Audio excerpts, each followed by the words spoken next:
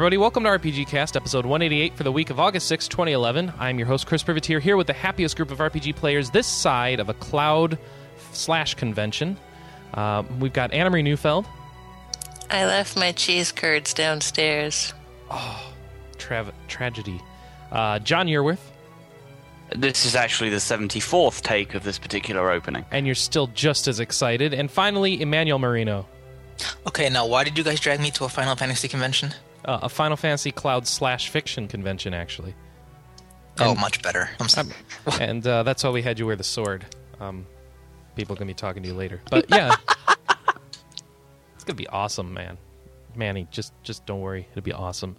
You have no idea how much goop we had to put in Chris's hair to spike it.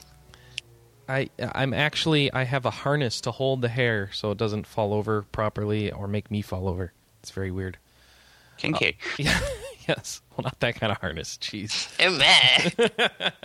Oh, we got some feedback. Okay, so I got a big show for you this week. I got some feedback. I got a Zoltan segment, a special segment, like nothing he's done before. I got a ton of news. I don't know if we played much this week, but I think it's going to be a big, chunky show.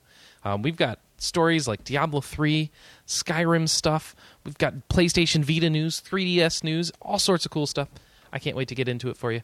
But first off, feedback from our fans. If you'd like to send us feedback, you can do it at podcast@rpgamer.com. You can send us an email or an MP3 attachment. We'll play it right here on the show. You can also leave us a phone message at 608-729-4098, and we'll play it on the show. First person sent us an email, said, hey, it's from Silktail. Responding to our comments last week about 3D, said, I just had a quick look into 3D pop-up, and it sounds like the effect is more tiring. So we're trying to figure out 3D pop-up versus 3D depth effect. So Silktail says, sounds like the 3D pop-up effect is more tiring, so they prefer 3D depth for longer experiences, as it would be less of an eye strain with maybe the odd pop-out moments. I'm assuming this would be the same for games as well. So there we go, an answer about 3D. I don't know if anyone cares, but there we go. No one cares. Okay. Moving on. This bodes well for the second letter. Remy sends in a message about 3D games. Says, so you mentioned you got a Samsung 8 Series TV and wanted goodies to show it off. I got the same screen at launch and have been enjoying the 3D when it's done, and I have when it's done well, and I have some suggestions for you. So here you go, guys. Here's your big list of 3D games that are recommended. All right? Killzone 3. Don't play it. Oh. I heard different. Okay, well, he says avoid Killzone 3. Tron Evolution, 3D's good, but the game sucks. Avoid iPet. MLB The Show is awesome. Sly Cooper's awesome. SOCOM's awesome. Super Stardust is awesome. The Fight you should avoid. The 3D in GT5 is unimpressive, but the game's really good. I heard different. The opposite of Tron. You like the 3D but hate the game, huh? Or that's what you heard. Black Ops, avoid it. I know that game's actually good, so I don't know what's up with that. Hustle Kings, awesome. That guy must be British. Yeah, MotorStorm 3D Rift is awesome. MotorStorm Apocalypse, however, avoid. Now that I've heard different on as well, so I don't know what's up with that. Uncharted 3 Beta, awesome. And Shaun White's skateboarding. I wanted to say snowboarding. Shaun White's skateboarding is awesome. Tumble is I've never heard of Tumble. And Pain... I think some of these are British games. This one I have to take issue with. Pain. Game is good, 3D unimpressive. All right. I think you just totally undid your credibility here, Remy. You like Pain. How can we trust you? I don't know. I just know that Hustle Kings is huge over there, like in Sony Europe's booth every year at E3. I don't even know what it is. It's a pool game. Oh... In 3D? Yeah. That's weird. I have to pay $60 for that? I don't know how much it is. I think it's a budget title. I mean, Kuhn probably know better than I do. He actually shops in Europe in British stores. Sorry, what? Hustle Kings. Never heard of it. Oh, then I guess it's small everywhere. All right. Yeah. Well, I don't know. I feel like we're...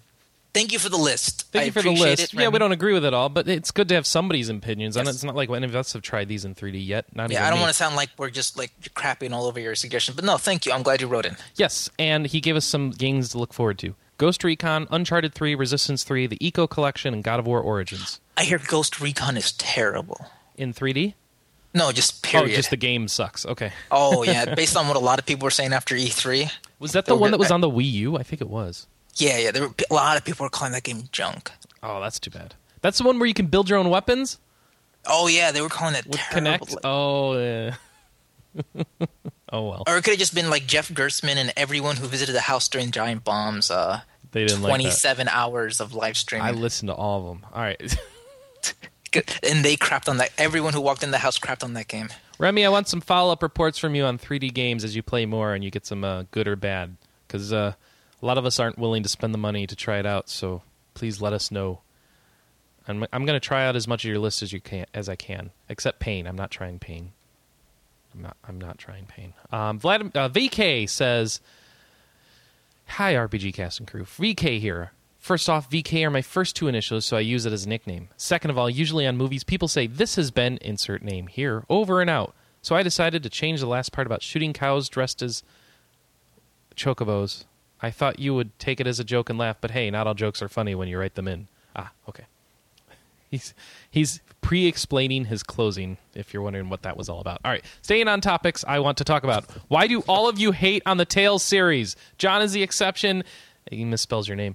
John is the exception, who is now the British guy whose name I can remember, but can't spell, apparently. Hey, why do you think we have him on here? We're fair and balanced. Yes, he's here explicitly because he likes the Tales series. Yeah, I basically balance out almost the entirety of staff, aside from Adrian, I think. Yeah, pretty much. It was basically like an affirmative action hire. I'm going to raise my hand and say I don't hate Tales, I just don't like them. Oh, that's much better, Anna. No, it's true. I kind of feel the same way. I don't hate But this is the video game world. You either love stuff or you hate it, right? We don't seem to have middle grounds in this industry. I'm with Anna. And I've played several Tales games. Like, I was even on the Tales backtrack. Wow. So it's not like I blindly hate the series and I know nothing about it. I've played several of them. It's not my cup of tea, so I won't play the Tales games going forward. But you're not allowed to have middling theory. And it sucks, and no one should play it. They should never make any more games. Much better. Stop liking things that I don't like. Yes. Hang on, I really should dig out that image again and post it in the chat. We only accept extreme opinions in this industry. You're not allowed to have a middling feeling. All right. What's the most important thing to you in an RPG? To me, it's the character development. That's why I love the Tales series. You could say that the story, not related to the characters, has been recycled since Fantasia, but the characters have always been awesome. The same goes for The World Ends With You on the DS. The story is very simple, but the character interactions are awesome. You know, it's interesting the way he uses character development, because when he said that, I was thinking like, oh, I didn't know Tales was like you build up a character in that kind of fashion like you would like in a Neverwinter Nights or something, but he meant character development as throughout the course of the story. Mm-hmm. And I'm just kind of the opposite. Character development in terms of gameplay or in terms of customization. Yeah. Everybody thinking now what their favorite part? No, I was looking at an image that Quinn posted in the chat room and I wasn't able to think. Yeah, one image is usually sufficient to basically derail an entire conversation. An entire conversation, yes. So you're thinking, so this is changing your mind on the Tales series now? You're going to play it again for character development, Manny? Is that what you're saying? No, because his character development is related to the story, where my character development is more related to the game. Ah.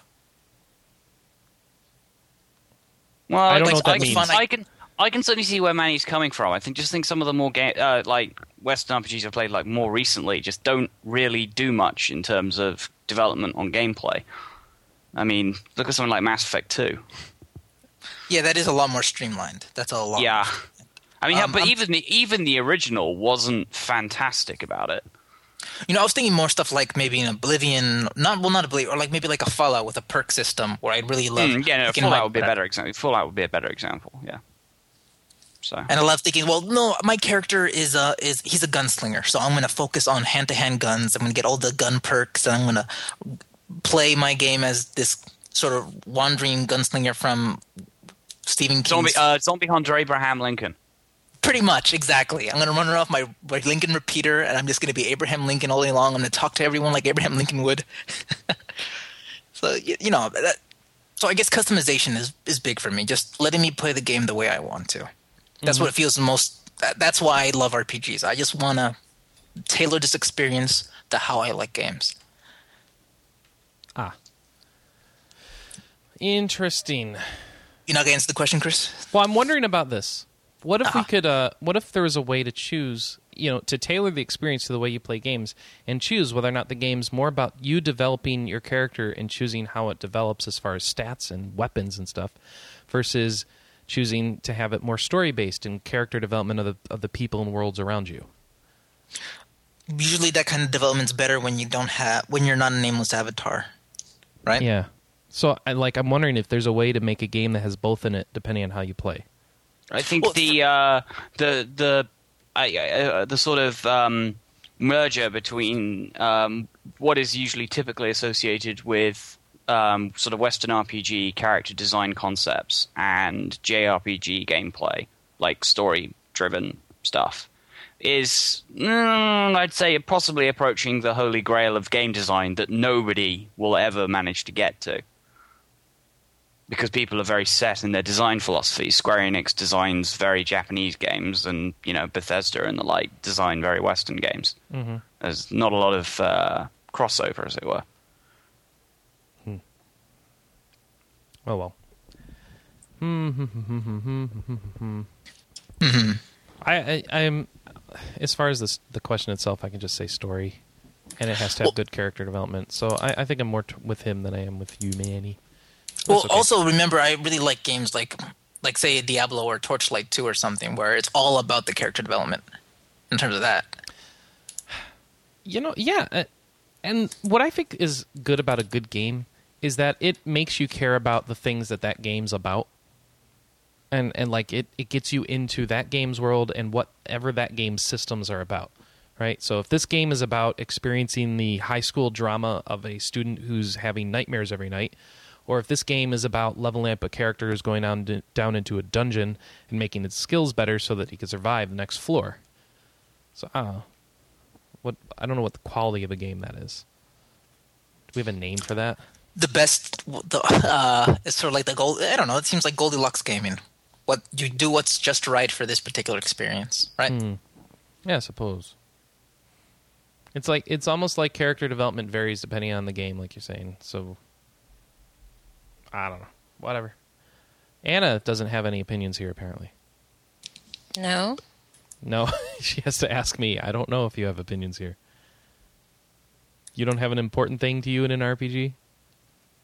No, because it really varies from game to game. I mean, there are some games that I play completely for their battle systems, like TRPGs and Torchlight. And there are other games that I play because the story and the way that the story is told is amazing, like The World Ends With You. And Any love for Persona 3? Yeah. Awesome. Just making sure we got that in. Yeah. Okay. The way that stories are told, insert Atlas game here. Well done. And, some of them are just, I enjoy the gameplay mechanics. Insert Natsume game here. It's just, there's no one thing that is absolutely a necessity for me. There are things that are completely unimportant to me. I don't really care how they look, and I don't really care how they sound. Mm-hmm. But beyond that, I don't have a strong opinion on any one. Well, the real question here is, have you played Mega Man 64? Yes. Is it different from Legends on PlayStation? I don't know. The only Mega Man game I played on the PlayStation was the one with the girl. Ah. Anyone else know? Nope. Okay. Well, that's it. Oh, what do you think when someone says this is cheesy? That's the last question. I'm serious. That's the last question he has. I think I want to go downstairs and get another cheese Another string. cheese stick, right? Yeah. The first season of Star Trek The Next Generation, that was cheesy. Yes. Yes, it was. Good God, that was cheesy. Why was Jordan I'm actually rewatching that on Netflix right now. And everyone's rewatching that on Netflix. Chris was making fun of me. He's like, why the hell are you watching the first season? Can't we just skip the first season? It's terrible. It is pretty awful. What's terrible, Manny? The first season of Voyager, it's almost unwatchable. Oh, is it? I hate Voyager. Isn't that when they had the effects budget, though?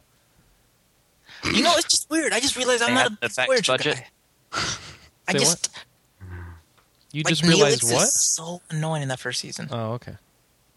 Well, isn't he annoying all the time? Yeah, and well, don't they have that girl there as well that they get rid of in the I second hear it season? gets good once Kess leaves, right? Oh, I don't know. I thought I liked Kess, but I didn't watch enough of it to Kess tell. being kicked off was mostly around the time they brought in 7 of 9. Okay. There was about there was like a season and a little bit where there was no quote unquote strong female lead because apparently B'Elanna doesn't. Hot female lead. Yeah, whatever. All right, now to wrap this question up, we have to read VK's closing because he explained it to us in advance. Those are my questions. Hope you have fun with them on the cast. This has been VK over and out. So we like that better than the chocobos and cows, right? Okay, no opinion. All right, moving on. This is the time where we play a Zoltan segment. So let's play a Zoltan segment. Yeah, let's do that. Let's do that right now. I am the legendary Zoltan, and you are listening to a legendary game review. What game is it? It's a very kawaii game. What game is it? It's a game that I just finished. Okay, what game is it? I even got the platinum trophy. Good for you. Now, what freaking game is it? It's Atelier Rorona. That game is so old. It's like just so old. It came out at the end of September of 2010 and was developed by... Whoa, got some wind there just now. Anyway, the company's name is... What the... It was developed by... God, what's up with all these... of wind? Every time I try to say that the game was developed by... I get interrupted by of wind. Well, anyway, let's have some sparkling dinner conversation regarding this game. Oh, jolly good. I do love a good sparkling dinner conversation. As soon as you load this game up into your PS3, you will probably notice how cute it is.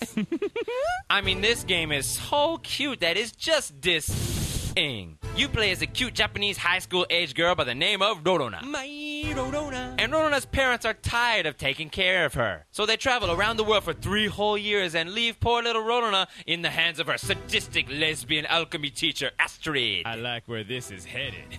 But don't get your hopes up. Can I get something else up? Despite the fantastic setup we're given, the only thing we're going to be doing in this fantasy is working. Say what? Yeah, making items, doing alchemy from 9 to 5 with no lunch breaks, you lazy bum. Get back to work. So you like the game, huh? And all the while, guess what your teacher Astrid is doing?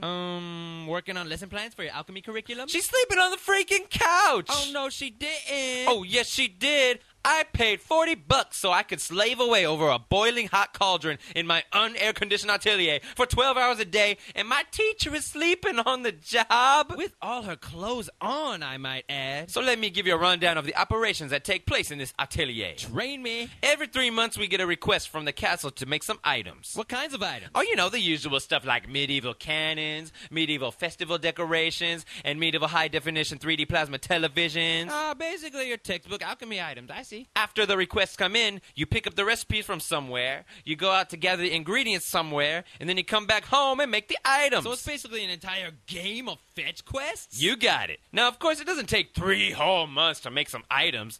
So what do you do with all that extra time? Sleeping with Astrid on that tiny couch? Please say that she presses her body against Astrid's on that tiny couch. If only life were so beautiful. You have to take on tons of part-time jobs from your friends and neighbors? What kind of friends does she have? I know, yeah. And I swear it must be a town full of drug addicts because everybody asks for the same goddamn thing. And what is that? Mushrooms. Mushrooms? Yeah, everybody asks for mushrooms of one sort or another. Alchemize it. I can't alchemize it because it's not something I have to make. I just go out and find them. Can't they do that themselves? I guess only the discerning eyes of an alchemist can pinpoint the best mushrooms. I guess. Anyway, if you just wanted to cruise around town doing the occasional job, enjoying your adventures in the field to find ingredients and making whatever kind of fun stuff you wanted to, you could have so much fun with this game. So that's what you did, right? I mean, you bought the game to have fun with it after all, right? Zoltan, my dear naive little other me. When you are an otaku like me, you don't play games to enjoy them. You play games because you feel obligated to destroy them. That's so sad. If you are the type of person that needs to see every ending and get every trophy before moving on, you are going to be under some serious time constraints. But that's okay. I mean, it's not like you ever have anything better to do. I have lots of good stuff I could be doing. One day I came home from my day job and my wife was butt naked waiting for me. Do you know how often an otaku boy comes home to see a naked woman in his house? Really? I can't begin to tell you the amount of ass I've gotten from telling people that I'm an otaku. It's not very often, and my wife is like, you should do me right now. And I said, oh, I'd like nothing more than to have sex with you, but I've got all these alchemy deadlines coming up. I've got to make beast statues and barrels and go mushroom hunting again. I'm sorry. Maybe after August when my schedule lets up a bit. Is that not the saddest thing you have ever heard? Oh my god. I'm just in tears because I've never met an otaku as dedicated as you. And that's the summary of the kinds of things you'll be doing in Atelier Rorona. My Rorona, my. And just a quick mention of the other basic game review topics. Music? Awesome. Difficulty? Easy. Battles? Simple. Alchemy system? Deep. Otaku fun factor? Moderate. Regular person fun factor? High. Graphics? Crappy 3D during gameplay, beautiful hand-drawn character portraits during conversation. Final comments? Buy it, play through it carefree once, and then never touch it again. Thus marks the end of our review and the end of your RPG playing ass. All right, Zoltan. that Thank you. Was epic. Thank you. Also- That was a game review segment, obviously not a normal thing from Zoltan, and that's why it was a bit longer. But yeah, what's up, Anna? Zoltan should go have sex with his wife now. Apparently, yeah. It's August. He has time in his schedule now. That's a bit risque. I I do hope our think that he- podcast doesn't get in trouble for that. I do think that he should just don't try the British accent again. Just don't. Oh, was that It was painful better for than you, sweet? mine. That was just painful. I mean, damn, Zoltan. Damn. Mushroom hunting. Wow, I love the you know, my favorite part is how he reduced most reviews to about 20 seconds there at the end. Music, awesome. Character portraits, yeah, right, nice. All right, cool. Thank you, Zoltan. Manny, I think, fell asleep though because he can't stand otaku games, so we lost him again. Oh wow, we really did. Sweet. What? Well, Japan? What? you only like Western games, right? That's right. No, No, Yeah. come on. I have quite a background in Japanese history and culture, just like everyone else on this website. Oh, you played Shogun 2. I think that's how that works, right? There you go, Chris. An actual good joke from you. Yeah, you're welcome. Caught me off guard. Oh, got a mark. Gotta mark that. Gotta cut that. We can't have that. We can't have a good joke in the show. Okay. Chris actually making a good joke. I think we might actually have to edit that out. All right. It kind of disturbs me. That's all your reactions. Like, no, we can't have that in the show. We really can't. We actually cannot have that in the show. Chris, What? It the was sex witty stuff from and Zoltan's unexpected, okay, but you and having a everyone good laughed. joke, none of us are okay with that. Yeah. All right. Well, I've got something to bring you down. Diablo 3 news. This week was the week of Diablo 3 So we're just Gnashing jumping right of into Teach. Yeah. Well, what else can we Yeah, do? we're done feedback. It's time to talk about All right, news. everyone, remember, What do we need to stick you for? let's not all yell at each other. Let's keep this civil. This is not a Blizzard forum. Oh, it's okay. I'm a Blizzard fanboy, remember? So Okay. I sorry. need to go get the Don't toothpaste so I start can that start again. frothing at the mouth. I don't know what you just said because Skype was breaking up, but I Yes. said I need to go get my toothpaste so I can be frothing at the mouth. oh, that's rabid Blizzard fanboyness. Do we have anybody who hates Blizzard? We need someone who hates Blizzard. No. Well, I did go on the record last week saying I wasn't especially interested in Diablo 3. Oh, that'll work. Beautiful. Yeah, me and you are the only two people in existence who have no interest in playing Diablo 3. That's right. Well, not after this week. Well, yeah. Oh my god. I know. Note that I I said. think every single thread on the Runic forums that discuss Diablo 3 is going to get locked on Monday because All right. they have all evolved into stupid arguments. All right, we got to lay down the groundwork before we go any further. So here's the deal. Here's the deal. All the Diablo 3 beta info and some announcements about the game was dropped this week. Well, about the people who've been playing like the early beta at least. We still don't have a date for the real beta. I guess let's start with that. Sometime before the end of September, I think, the real beta will start where a lot of people can get in, like people with like passes from like previous BlizzCons or something like that. And they announced some stuff. Okay. Well, do you want to get to the good stuff first before we get to the bad? Sure. Well, okay, they you go changed for it. the way that skills and talents work. Maybe we could do the mechanical stuff first. So skills and Well, talents I don't know have if changed. that's the good stuff, but all right. Yeah, skills and talents have changed, but here's the thing. It's beta. That's all that stuff will probably change again. So I don't know what's going on with that. How did it Right. change, Anna? What's different? Well, it's going to sort of be like Guild Wars, where you have a finite amount of skills and talents that you can select, Yeah, and there's not trees it's basically anymore. like a loadout, like in a Call Yeah. of Duty or something. But do they still Yeah. have the thing where you can customize all your skills and talents, like extraordinarily, like they showed off at BlizzCon last year? You know, a lot of what they should have, like much of that hasn't changed. Like there's still the rune system where you can augment the abilities that you do choose for your loadout. Okay, because like at BlizzCon, like you could have a summons frog skill, and maybe everyone has it, but you could customize that skill like 8 different ways and have it Yeah. completely different for each build of character. They did not you're remove making. the rune system. Okay, so I could have poison frogs. I could have frogs that are actually unicorns, and Or just one whatever giant else. frog that eats people. Yeah. Okay. All right. Good. Because that like makes those skills very different. But okay, so there is still a lot of customization of your skills. Did they change anything else? Talents. Talents are different, right? So what's going on with talents? No? Well, I remember you told me this last year. Is that it's not people are acting like it's new that they removed where you allocate skill points, but that Yeah. was shown off at last BlizzCon. I thought so. That's why I was partially surprised by this reaction. Cause I think people just didn't pay too much attention. nobody watched BlizzCon apparently. Because yeah, they talked about how they removed the numbers from BlizzCon too. Yeah. At Yes. So I don't know. All right. Well, go rewatch the BlizzCon stuff from last year because, and then compare to these stories. I'm really curious to see how much it changed. I don't Well, have the there's time also to the do new. that. Well, the BattleNet looks the way they decked out BattleNet looks pretty interesting. Like because you know how like unlike games like Torchlight 2 where you can actually customize how your character looks, Yeah. physically customize their appearance. So Yeah. what you do in this game to sort of differentiate your character from your monk from every other monk aside from armor is that you have a banner. There's this new banner system.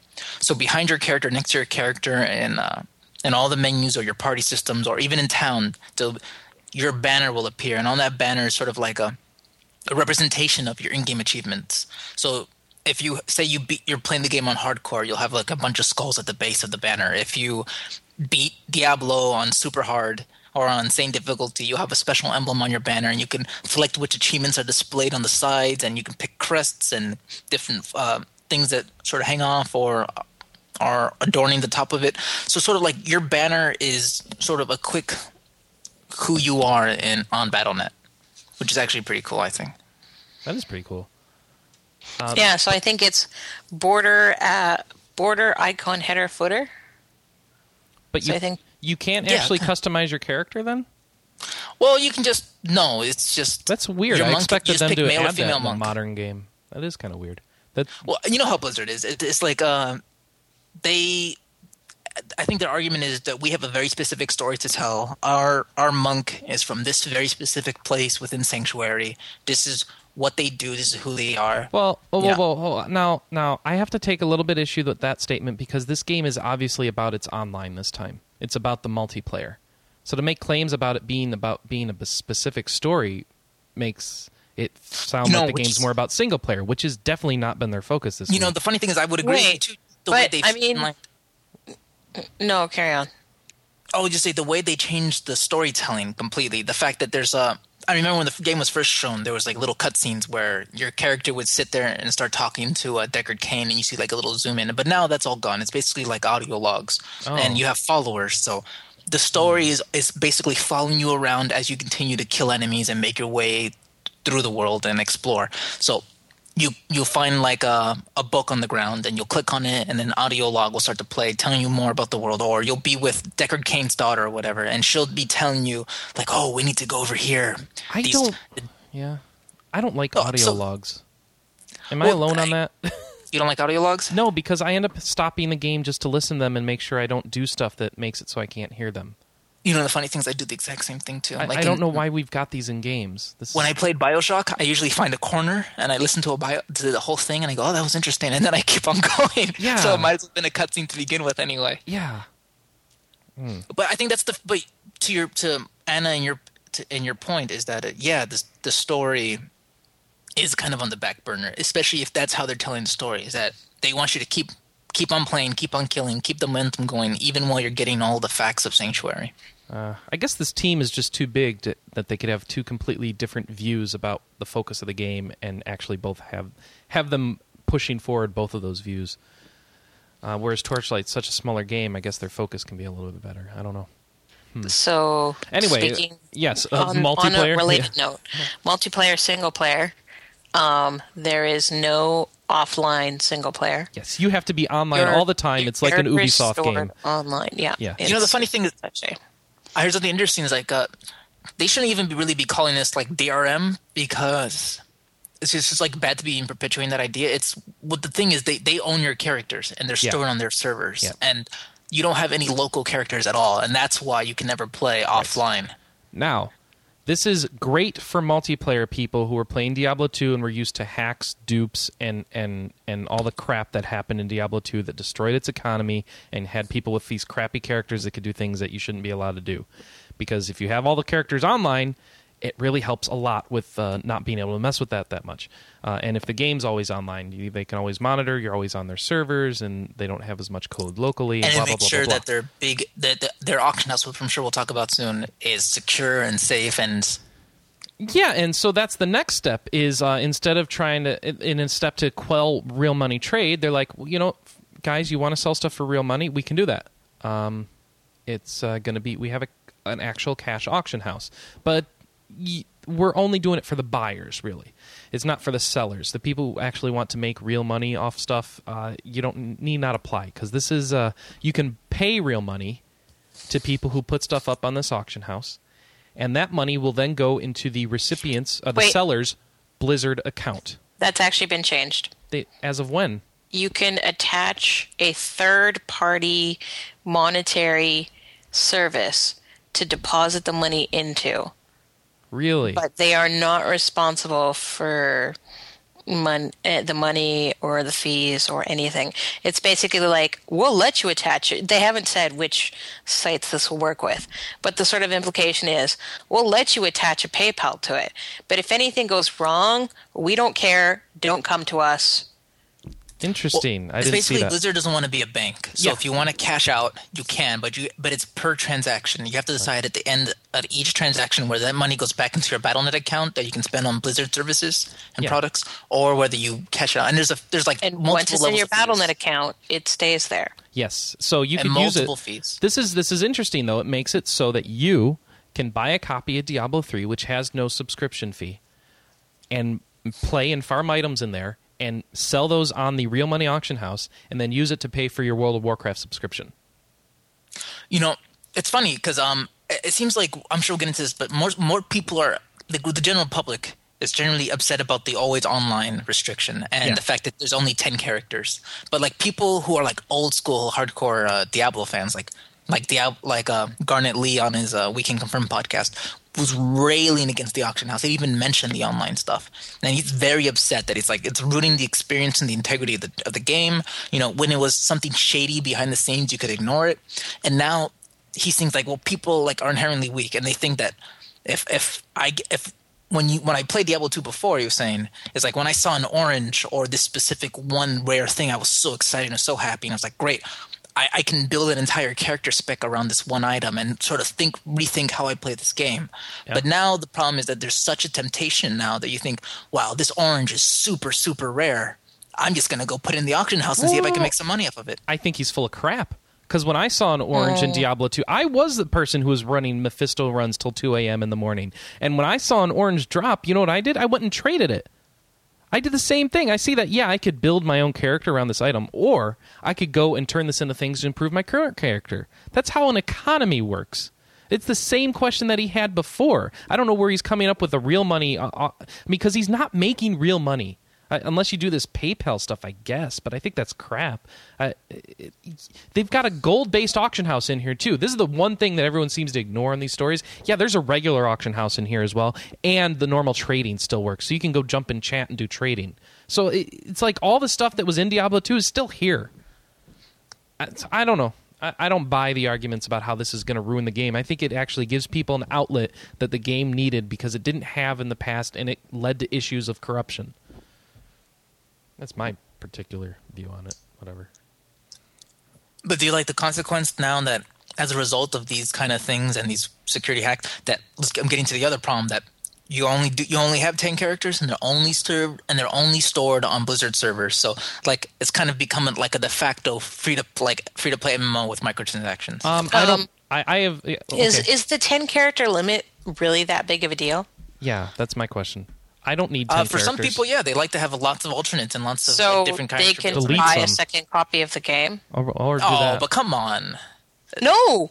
Why is this not a legitimate option? Even in World of Warcraft, you don't have to buy another copy of the game after you fill out 10 characters. Okay, in one well, server. Manny, hold on. What if they do this? What if they do this, Do you know how Anna? many people in the Einherjar Guild own more than one copy of Yeah, WoW? but at the same time, you can also build other characters on other servers too. Yeah, you can. No. Yeah, Anna, you can. You can build a ton of characters across servers. You Right. can have like 60 total or something, right? But I knew someone on City of Heroes who had 124 characters. But I have on accounts. I have another solution for this. If you're that hardcore of a Diablo 3 player, sell some items on the Real Money Auction House and buy another copy of Diablo 3 from Blizzard with your Battle.net funds that you just made. You don't have to spend any extra money. You just keep playing the game like you have been. and that's a solution that didn't exist in Diablo 2. No. But So? there was no problem in Diablo 2. So Oh, how many you can't characters use that as an excuse because it wasn't actually an issue in Diablo 2. You just you make a new Battle.net account for free. Oh. Yeah. Battle.net accounts are free. You just made another one. Or you played offline. Oh, and the one thing we forgot to mention is there's no LAN. Yes, there is no LAN support, just like StarCraft 2. This is... I think that's an issue still. I still think there should be LAN support for tournaments. I don't know how they could do it, but they should do something in that vein. The vehicle of esports is technology. Quite honestly, yeah. I think it is an issue for their esports, and if they want competitive multiplayer, you need to have LAN support. The fact that you don't is a problem with your game and with I'm sorry. the future of the industry I there. think that GSL and IGN and MLG and what was that other thing in Europe, I think they've all proven that you don't need LAN Actually, for professional e-gaming. GSL has had a number of issues because they don't have LAN play, and they kind of show that they do need it.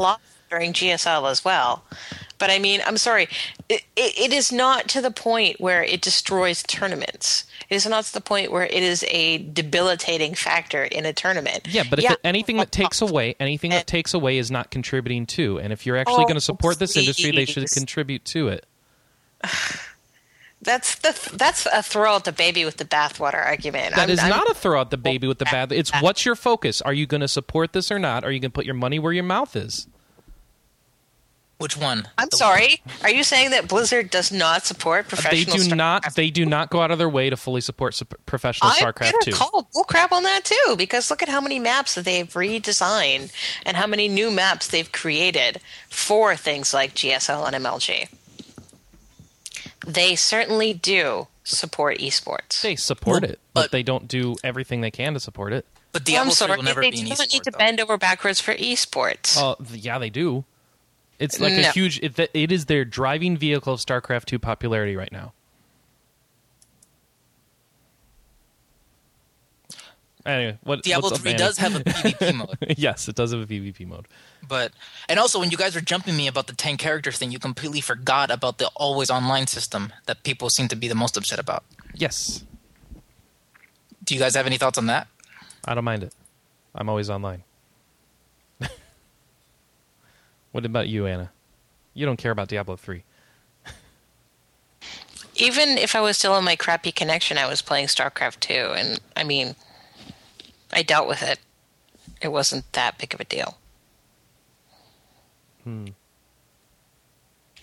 oh, the internet's not always on. Stuff is going to get interrupted, and I'll get disconnected. Yeah, welcome to my life where I was getting disconnected every 3 hours. Like, you learn to live with it. I don't know. I don't feel like come on. That's. I know it's easy for people in your position. I mean, you still have to understand it's. I want you to finish that statement. What position is Anna in? The big, like, fine, forget it. Never mind. No. Forget it. I'm done. Okay. That's my thought. Shut down.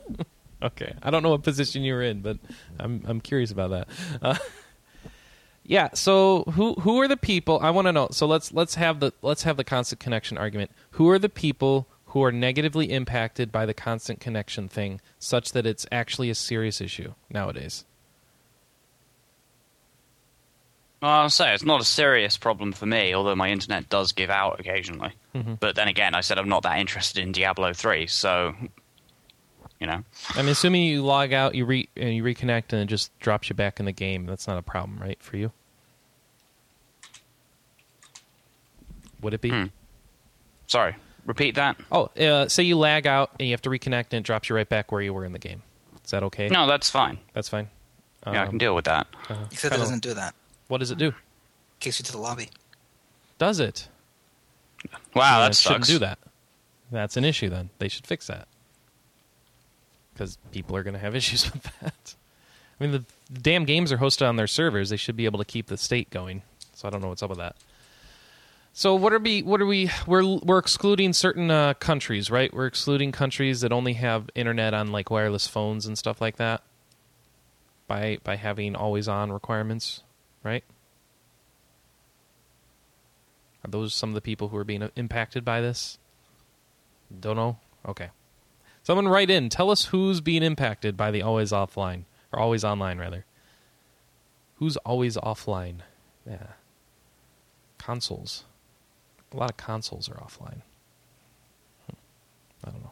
Are you searching desperately for... I'm searching for anything, because apparently there's an issue, but nobody wants to tell me what the issue is, so I don't know. Whatever. Who cares? Just move on. Okay. I'm trying. All right.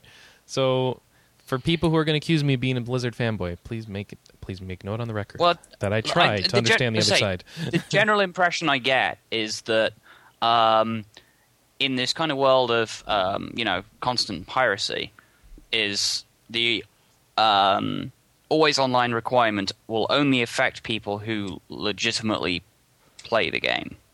Yes. Basically. Yes, that is true. So here's the thing. They had a follow-up story. They interviewed, what's his dude's name? The Blizzard VP. Yeah, online technologies vice president.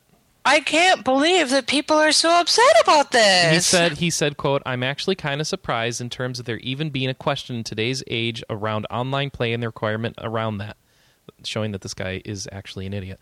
We've been doing online gameplay for 15 years now. It really is just the nature of how things are going, the nature of the industry. When you look at everything you get by having the persistent connection on the servers, you cannot ignore the power and the draw of that. He goes on to claim the DRM wasn't the impetus for the decision, but rather the feature set, the sanctity of the game system like your characters. You're guaranteeing that there are no hacks, no dupes. I look and say, wow, DRM solutions kind of suck. But if there's a compelling reason for you to have that online connectivity that enhances gameplay, that doesn't suck. That's awesome. Let's see. He mentioned you'll still be able to have a private game. You'll still be able to go off and play the game solo and adventure solo. You can opt to bring other people to your world if you want to, but that's up to you. And that's all he has to say on it. So I find this sort of comment really either pre-prepared and stupid or just plain ignorant, because the idea that you didn't know there'd be an objection to this is just stupid. You knew there'd be an objection to this. Don't tell me nobody in your organization said, hey, people are going to, hate you if you do this. Remember StarCraft 2? They just did this to us. They're going to do it again. So I don't buy his comments here. But aside from that, his point is that this wasn't for DRM. This was for guaranteeing that the characters are safe and no hacks, no dupes. So it's not really a DRM decision. It's just a side benefit, I guess. At least that's their claim, if you believe them. The question I'd be curious in actually is would Diablo 3 use Warden? I don't know. I would think so. Well, yeah, because I would kind of presume so, considering the history that they've had. You know, Diablo 2 being plagued with hacks and dupes and whatnot. Yeah, I would actually expect it. Yeah. Yeah. Is that a problem for people? Is Warden It's problematic? not suggesting. It's not suggesting it's a problem, but does the existence of an existing thing called the Warden anti-cheat thing that Blizzard run on, I think, World of Warcraft and stuff, and probably StarCraft 2 as well. Does that make it a DRM decision because the anti-cheat functionality is already there? Oh, I think DRM is a nice side benefit for them. That's part of the main goal of fixing all the hacking. Well, and I guess that also brings up another question. Can you fix the hacking and stuff without DRM? I'm not sure you can. So it's all part of the same decision, isn't it? Well, that's what I'm saying. Don't they already have an anti-cheat thing, the Warden system, right? Yeah. So, if they already have the anti-cheat, why does the DRM factor into it, kind of thing? I don't know. I guess I don't know what you mean. Okay. I mean, the DRM factors into it only because being online all the time requires you to have bought an account key, which is kind of the best form of DRM right now, right? But I mean, several other things do use CD key authentication for at least online modes. Yes. But if you play single player, it doesn't matter, kind of thing. Right. But I mean, I think we as a kind of industry have moved on from. Because, I think what some people are annoyed about is it marks a complete 180 from Blizzard's old methods of distribution back in the good old days of the 90s. Whom, some people will probably still remember the Spawn installs on both StarCraft and the original Diablo. Yeah, they completely gave up on those, like a long time ago. So, for some people, it's kind of like, well, Blizzard used to be really good about this kind of thing, and now they're just following on from, insert evil company here kind of thing, Ubisoft, whatever. Yep. No, I think you're right to most degree on that. I'm hoping that they will, actually give a crap about their community and do something about it if this isn't working for people. But I still suspect that D3 will still sell like mad. I think it'll sell like mad. I think the online stuff won't be a big issue, except for countries where. Why doesn't Blizzard just let you have offline characters and online characters separate, like they did in Diablo 2? It doesn't bother anyone that you have to pay for the game and not, as long as you don't bring single player characters in online modes, and that's your choice. When you do that, you can have the best of both worlds. Well, Rob's response to that is the offline mode would create a quote separate path for players, and most people wouldn't use it anyway. And he says this solution is more clean. It's kind of that's not much of a response. It would require a lot of work to make two distinct infrastructures for the game. I don't think it's worth their time. Yeah, I mean, save character system's really complicated technology, isn't it, Quinn? Right? You're our game developer here. There is a there's an element of truth to what Anna says, in that you're effectively creating two sets of rules that need to be implemented at different times. Whether that actually works or not for you is mostly dependent on how complicated the game is. Even StarCraft 2 has an offline mode like that. Well, yeah, it does. Yep. And this is not like I've been following Diablo 3's development for a long time, and they've been saying for years that they would have this offline mode where the characters were separate. And it was just at this investors call, this last meeting they had, that they said they reversed that decision, say, no, we're not going to have it at all. So is this Activision?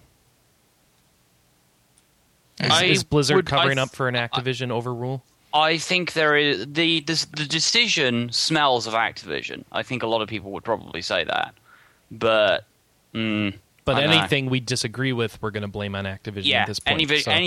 Anything that Blizzard do now that is kind of considered either against their principles, in air quotes, will be blamed on the parent company. Aren't these guys in a great position? Rob Harder can just play the innocent bystander. No, really, we love you guys. But Activision are assholes, basically. But He can't say that. He just relies on us to make that assumption. exactly. No, totally. I love you guys. Don't worry about it. You know, it's actually, I mean, if you think about it, actually, it's quite a clever setup. Have his It cake and is, eat it too. yeah. So to sum up my feelings on this game, assuming anyone gives a crap, I agree that the constant connection decision is kind of a slap in the face of a lot of people, and they probably shouldn't have done it. But it's not going to ruin my enjoyment of the game, and I'm looking forward to the new security features and how it will help reduce the amount of scamming and stuff I have to deal with in the online game, which is what I want to play. Because honestly, I didn't consider Diablo 2 an offline game. I considered it primarily an online game. But that's for me. I assume Manny's really pissed. Are you going to actually not play this game now because of this? You know what? It's just the point I was trying to make with Anne is that she's lived in like this kind of MMO communities for a long time, and she's dealt with the positives and the negatives of all of this. I think Right. Sorry. Go ahead. You finish, and then I'll finish. You, Chris, you have a great connection. You're always on. I mean, it works great for you guys. I mean, you guys are in a great position, and I understand that it's okay, and you guys don't have an issue with it. It's just I also understand the people who do have problems with it, and the people who used to play Diablo 2 all over the place. They would take it to their parents' house during Christmas break on their laptop. They would do this with that. They would do this. They would play on a plane. It was their go-to game for so many years. And now the feeling that I don't own my characters anymore, I can't do this anymore. And also, it's just also this kind of feeling that people have of sort of boundary issues on the internet and ownership in DRM in general. And for some people, it just sort of crosses that line.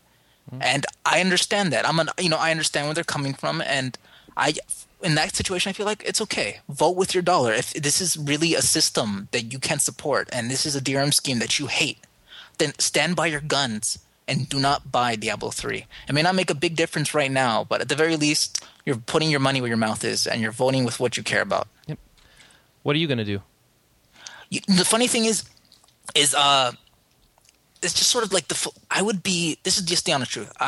If Torchlight 2 did not exist, I would be far more upset. Mm-hmm.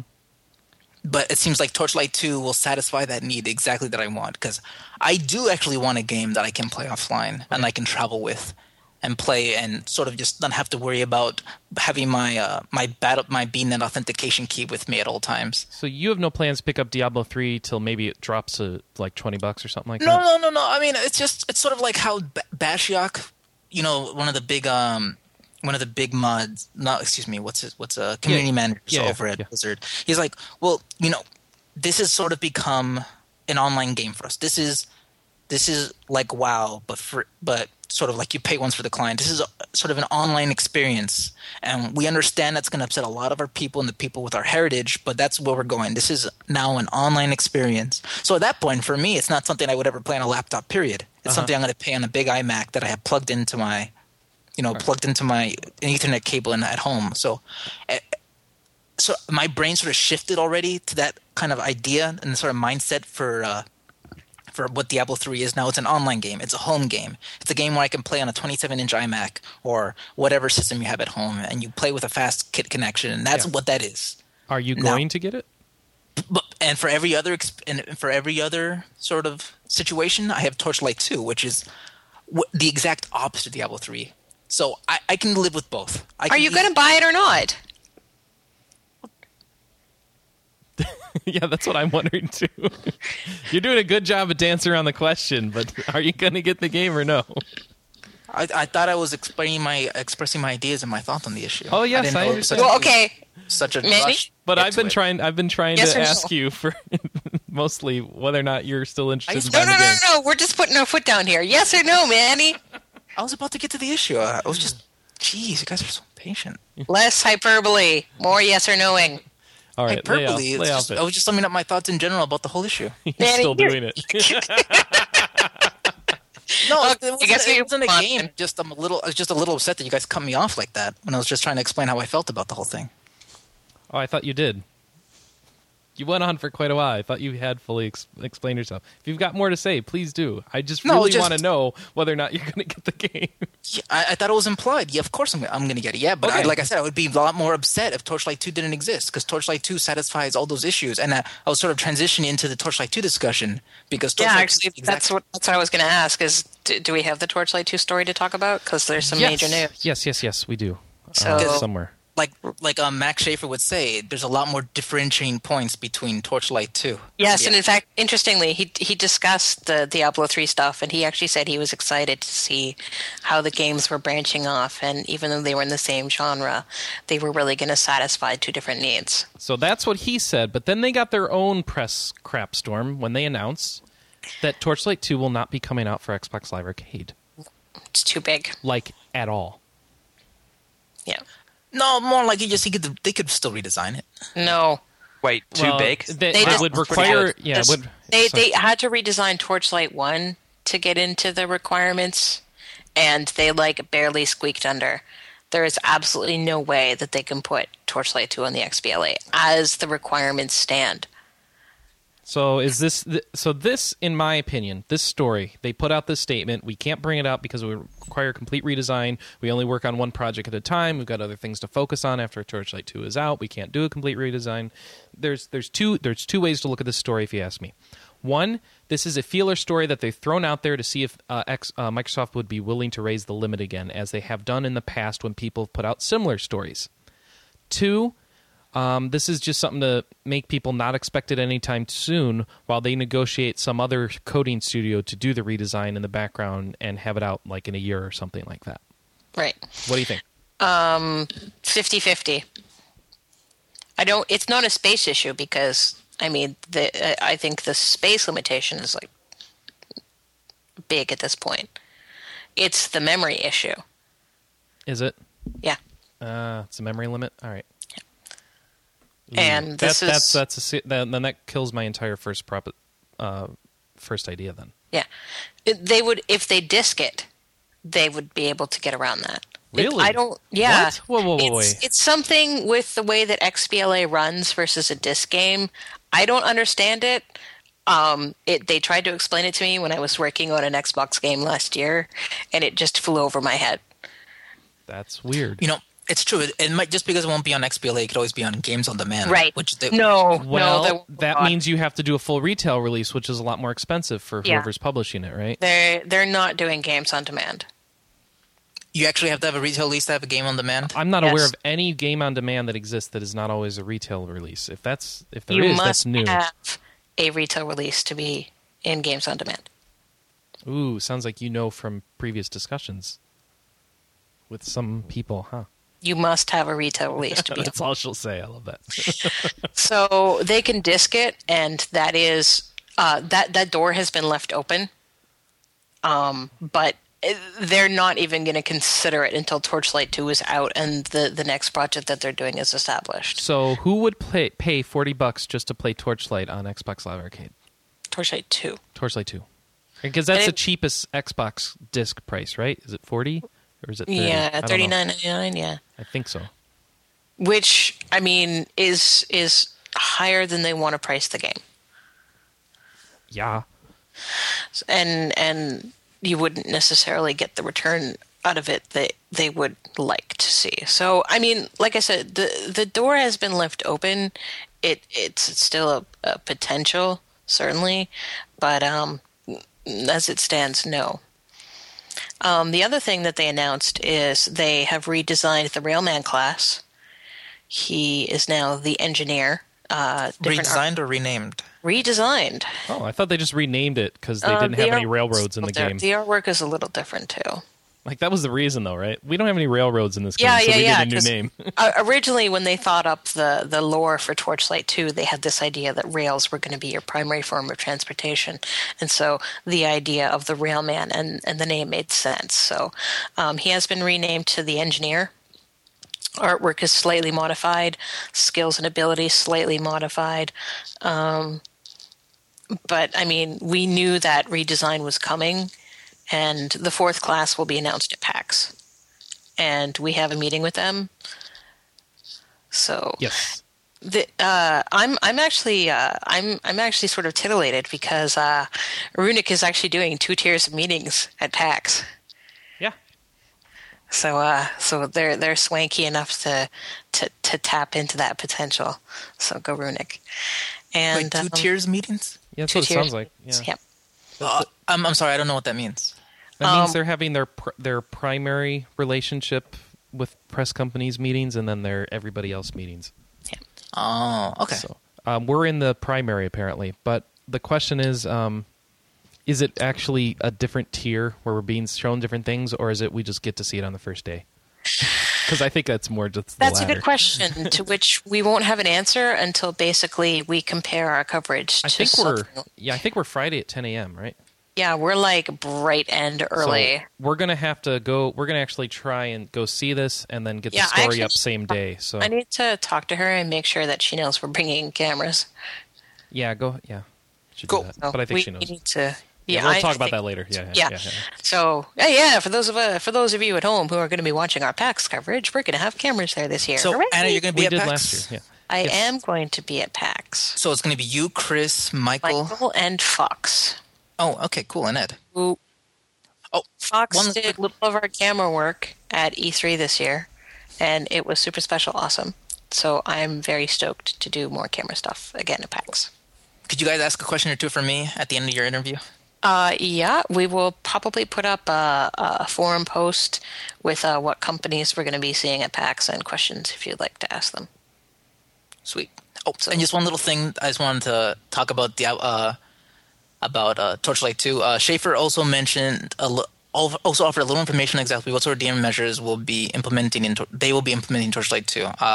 We don't have zero DRM. We just have very simple DRM. In fact, with our box copies, we'll have almost no DRM at all. He revealed. Yeah. The way we're handling it is that you'll just have access to our patching and matchmaking service only by logging in with an account, and you don't need to use either of those. But that's how we're approaching it. We want to penalize our honest customers just to squeak out a few more sales from a few people who pirate, or from people who pirate. So still no word yet on how matchmaking will work. Still no word yet on a trading system, which it sounds like it's just going to be drag and drop. And they made, according to Schaefer, they made all of their benchmarks in July.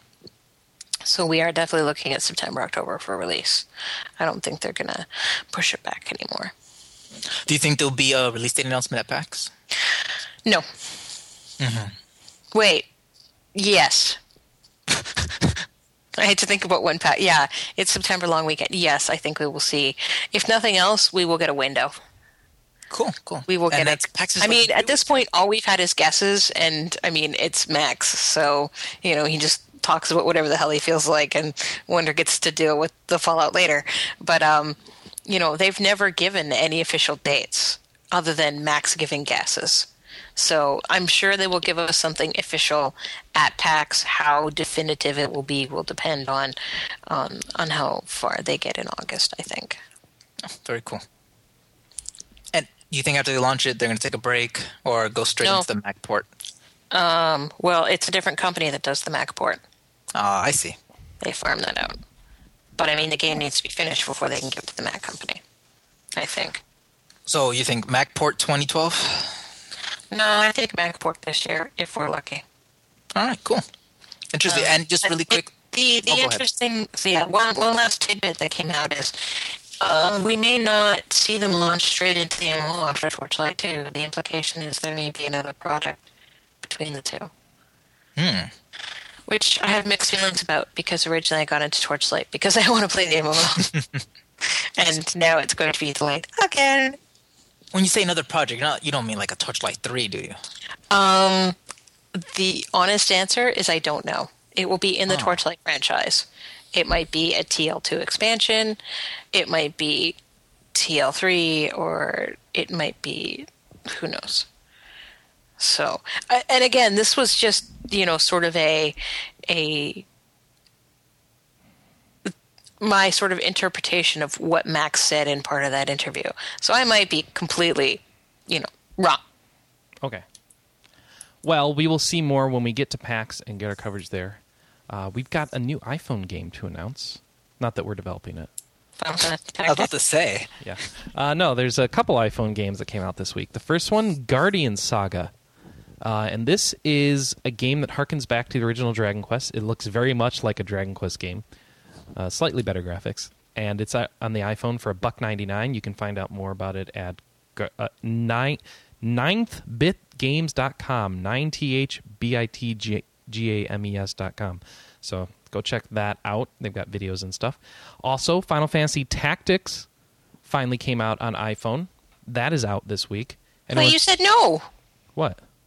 I said Final Fantasy Tactics, and you were like, no. Well, because I was talking about the other one first. You went out of order. You confused me. I'm sorry. Yes.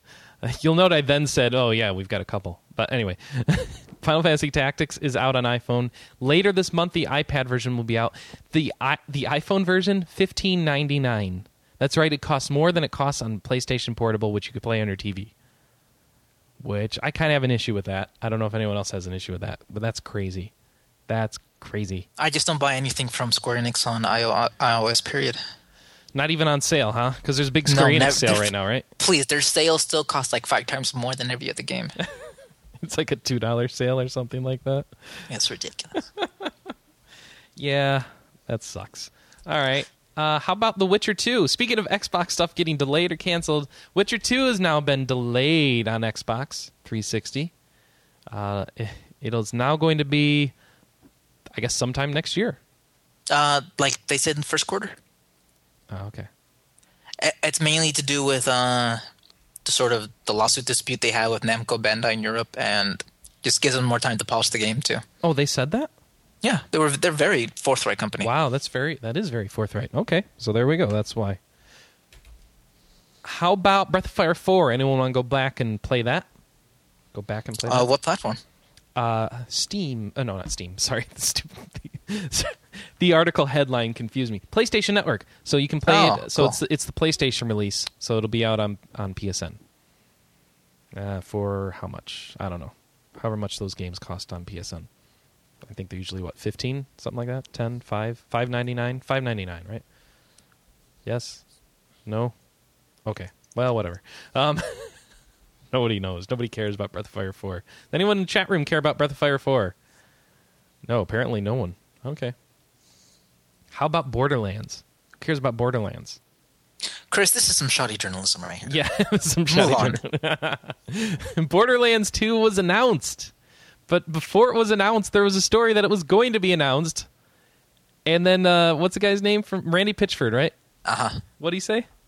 Oh, that's some shoddy journalism. That's his quote with the Pretty much. You can hear the audible. So he was helping Zoltan record his Gus segment. All right. So Randy Pitchford says that's some shoddy journalism. And what did he do this in the comments on an article or something? In his Twitter feed. On his Twitter feed. Oh, great. And then they turn around and announced it the next day. Borderlands 2 was announced. So it doesn't seem like it was all that shoddy of journalism, huh? No, it was just more that he was upset because Game Informer has the exclusive cover on it. Oh, and who found out about it? Eurogamer. Ooh. So he was trying to protect the exclusive that they sold to Game Informer, aren't they? Yeah, we had a situation like that with one of my clients, and it ended up not being a big deal. Oh, all right. Exclusives we just don't matter gave the that much, exclusive to somebody else. To somebody else? To be fair, Eurogamer didn't sign they didn't sign an NDA. They didn't do any of that stuff. So it's like they're just upset it didn't fit in their PR plan. By a day. Like it matters. I like it. Announceception, as Shadow puts it. Yes. Oh, I like Inception. All right. So, what can you tell me about Borderlands? It's getting a sequel, and it's Do you know anything about the sequel? It's going to be a shooter RPG hybrid, and it'll be shown off at Gamescom. It'll be on the 360, PS3, PC. It'll be sometime next year. I might actually be able to see it. Yeah, 2012 or 2013. Yeah, that's right, John. You're going to be there. You can play it. That's what I know about Borderlands 2. John's going to get to play it. Maybe if they have a playable demo at Gamescom, or he'll see it. Yeah, well, no, you're going to get to play it because you're gonna be hired for them by the time that conference is over. You're just going to go in there and say, "I'm working for you, and I need to play your new game." You're just going to make them believe. Can I make an application to live in your dream world? Because it kind of sounds. It is pretty good. No, you just watch Inception a lot, and then anything's possible in your dreams, and it just works. Yeah, but I don't want to be in your dreams. Yeah, but you be in your own dreams or shared dreams. Shared dreams populated by another person's subconscious, and then Borderlands comes out of the ground. Yes. I don't know. Gearbox says you can uncover mysteries of the world of Pandora during the game, and any further information is a secret. So. Well, they're promising like a lot more, a lot of different kinds of environments than were shown in the first game. Several new character classes. Ooh. All right. Several new character classes. Oh, more guns, because apparently Infinity Guns wasn't enough. Yeah, that's right. They had Infinity Guns, didn't they? So now there's Infinity +1 guns. Nice. Good stuff. And did you see the latest class? Infinity This +1 guns. sort of Mohawk guy. Divide by 0 guns. Wait. His class in Borderlands? Yeah, they're showing His off new some class more. is Mohawk? Have you seen the? Is they're it showing off Mr. one of the new T? classes. He's a Night Elf Mohawk in Borderlands. Is that what it is? No. No, it's like this weird looking guy. Oh, okay. Wait, aren't all the Borderlands characters weird looking guys? This guy's especially weird looking. Especially weird looking guy. All right. So I mean, his body proportions are really off. It's interesting that they're taking even more cartoonish style with it. Oh, that is a weird looking guy. He's like fat, but he's really muscular, and he's got 2 guns and a mohawk and a beard. Beard hawk. All right. All right, it's pretty cool. Lots of guns, new environment, new blah blah blah. Should be interesting. Okay. Well, you like Border? You know, when I heard this announcement, I'm like, man, I can't wait to play this game in 2013. It's going to earn 2014. That Well, they say Year edition 2012 to for 20. 12 is Oh, gonna be because you're great. going to wait for the game of the year. All right. I get That it. Game of the Year edition is going to be awesome. So this means the next game they're working on is not Duke Nukem Even More Forever? How big is their team? I don't know. I honestly don't know. All right. So it could be big enough to do both, isn't it? All right. Possible. How about some 3DS news, guys? Here's a pick-me-up. So the 3DS, they announced a couple extra, that ambassador program. They're dropping the price to, what, 180, 170, something like that. And they've got those games that are coming out that you get if you bought the 3DS earlier before the price drop, right? 2 things on that. One, apparently there's a big rumor that on Tuesday, Walmart will have the system at $170 in the U.S., so go buy it there on August 9th, Tuesday, and you've got a couple days to log into the eShop, and then you'll get the free games, and you'll have gotten it at the cheap price. So we're going to try and do that this week. Anna wants to pick up a 3DS. 2, they announced a couple extra games that they're going to bring out, which are what? Oh, where'd they put them? Oh, okay, I don't know where it is, but right, Kirby's Something Attack and I think Super Mario Advance 4, something like that. And also, they said that the NES titles are going to include multiplayer. So that means that's cool. So that means you can play, I guess, online or local. I don't know which. But the NES games that they're giving away in this ambassador program will have multiplayer. That's pretty cool. Does that make you more excited about these games? Anybody? It only applies to you, though, right? Yeah, it only applies to me. Yeah, it only And applies anyone to who you gets it because I don't earlier. think anyone else has a 3DS here. But you could buy the 3D NES titles later after you get your inexpensive NES, right? Maybe. They currently have no plans to release these things outside of the ambassador program. No, that was the Game Boy Advance titles. The NES titles, they will. They will. Okay. So do you want to play Legend of Zelda Oh, wait, that didn't have multiplayer. Ice Climber multiplayer online on your 3DS. That's what you've been waiting for, right? That's going to sell some systems. No? Okay. I got another pitch for you guys. I know you didn't like that pitch. I got another pitch. All right. So check this out. How about the 3DS, you connect online, and you get DLC? Yeah. So you buy your 3DS game, and you could, buy DLC for your games on the 3DS. That's what you want, right? Is that what the platform's been missing? No? Okay. I tried. Nobody wants the 3DS. I'm sorry, Nintendo. I failed to help sell your system. Oh, DC Universe Online players, you're out there, right? None of them are on this call, but so I'll keep this quick. DC Universe is going under a complete reboot, and pretty much every title is getting changes with a few exceptions. Things are going crazy, like Superman will no longer be married to Lois Lane, stuff like that. And multiple Batmans will be only one Batman and all this other crap. They're rebooting pretty much their entire universe. They wanted to let you know that DC Universe Online will not be changed. They will not be messing with the story of the DC Universe Online game. They'll have a couple throw-in quest lines or something that might reference it in some way, but for the most part, that's not going to change the story of that. So, if you've been worried about, them having to redesign the entire game, they've basically told you that no, they're not going to redesign the entire game. So don't worry about it. And what you should worry about instead is whether or not you're going to pick up the $130 collector's edition of War in the North, because we now have a release date. I've been waiting for this, and I know a lot of other people have too. November 1st in North America, November 2nd in Europe, and November 4th. November 2nd in Australia, November 4th in Europe. So, we got a release date on War in the North. Anyone put their pre-orders in? No? No. You know what? I bet you if you have a little bit of discipline, like self-discipline, you could probably get that collector's edition for under $100. If you just wait a little bit. I think it might not sell. That's unless they make just very few of them. Everything on Amazon goes on sale within like a week. Like, remember when you bought Portal 2 for full price, and like 2 weeks later I got it for $30? Yeah. Yeah. It happens all the time. Oh, well. Let's see. Lord of the Rings and... Let's see. Oh, Catherine. So this is cool. We're going to talk about Catherine later in the show. But Atlas wanted to say some things about Catherine, namely that... Let's see, they have a quote.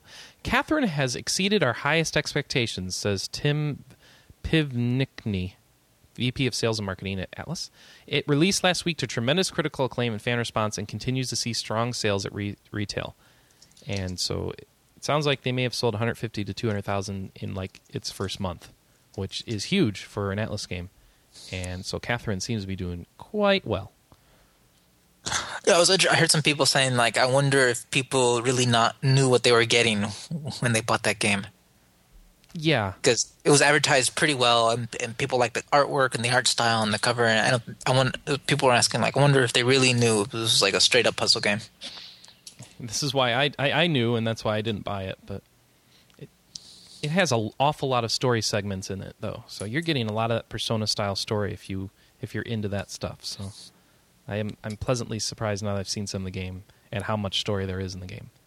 But there's a lot more puzzles, right? Yeah, but you can set it to easy or very easy if you have issues with the puzzles. So there are ways around that puzzle stuff. Yeah, I started on normal, and the problem is when you get to the end stage of each night, you're being chased. It's a boss fight, basically. And I panic and don't remember what I'm doing. And so I die. Literally, she doesn't remember. Like, how do I move this block over? You just did it 5 times in a row. On the past 5 deaths. I don't know how to do it. I forgot. Oh, okay. Yeah. You do exactly what you did last time. She panics. All right. Should we just talk about Catherine now? May as well. Do we have more news? Yeah, let's just talk about Catherine now. Let's well, stop. No. We'll jump back to it in now playing. It'll just be our first thing in now play. All right. Fine. Elder Scrolls V Collector's Edition. So we love to make fun of Collector's Editions. Here's what's going on in this Collector's Edition. So they got a nice pretty image, and it looks like there's 3 components sitting on a map. So one of the things is what does it have? An Alduin statue. It's the collector's only statue. It's 12 inches tall, made of PVC, high quality PVC. It's made from the actual 3D models used for the game, and it shows off Alduin, the World Eater, who looks like a big black evil dragon. He's perched atop one of the game's many dragon walls that teaches the player the skills from the dragon language. It also comes with an art book, 200-page art book, and the Making of Elder Scrolls V DVD. And so the art book has a foreword by a guy named Todd Howard. Todd Howard. Who is Todd Howard at Bethesda? What's his title? Does anybody know? He's the game director. He's like one of the big guys. Yeah, well, I know he was one of the big guys, but I don't know if he was which big guy he was. So he's the game director. So there's a guy I deal with normally in my professional career. Like there's a guy, he represents one of the vendors I buy stuff from, and his name is also Todd Howard. And I just, I've met him only in the past couple months. And now I get emails from Todd Howard, and it really confuses the hell out of me. I'm like, wait, how did Bethesda get my work address? Oh, wait, no. This is You're not Todd Howard. You're not the fun Todd Howard. You're the work Todd Howard. And it's really confusing me. But, okay.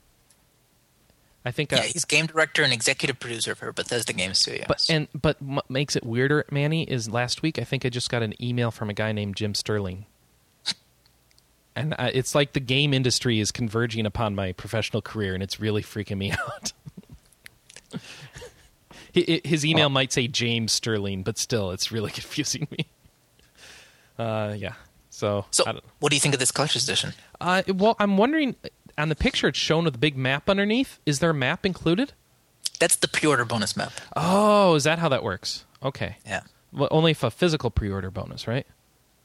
I think, yeah. Is it paper or cloth? I do not know. They say high-quality physical map. I don't know what that means. That means they haven't decided. I'm trying to figure out if the one in the image looks paper or cloth. So this is one of the interesting things that came out of QuakeCon, right? Just this last week. It's still going on right now, I think. Oh, yeah? All right. This is where they announced it at QuakeCon 2011. All right. Is this worth $150? You know, I really like this collector's edition, I have to say. I do like this one because it's a nice-looking statue. It's simple. It doesn't have a bunch of tchotchkes you're going to throw out. Yep. It's a nice-looking art book. It's huge. It's top-quality art book. It is 9 3/8 inches by 12 1/8 inch, so it's huge. It's coffee table size. I hate most art books, which are those little rectangles. Those are terrible. And I like the Blizzard one. Those are like a step up. But my problem with the Blizzard art books is that it's only pictures. So, like, the best art books, I think, are like the ones like The Witcher 2 Collector's Edition, which is lots of art, but then lots of commentary underneath explaining why they designed everything the way they did. And it sounds like this is that kind of art book with a nice cover and a nice statue. Would I pay $150 for it? No. Where can you buy this? It's on. You can pre-order on Amazon right now. You can. I just typed it into Amazon. I don't see it. Absolutely. It was one of their big announcements. It's like, you can pre-order this on Amazon right now. All right. Where do I do that? The statue looks pretty cool, too. I mean... Pretty cool. It looks pretty cool. I like the statue. But 150, that's like 3 games. Yeah, it's like 3 games. But you play this longer than you play 3 games. No, that's like Torchlight 2. That's like a normal copy of Skyrim and something else. I get that, too.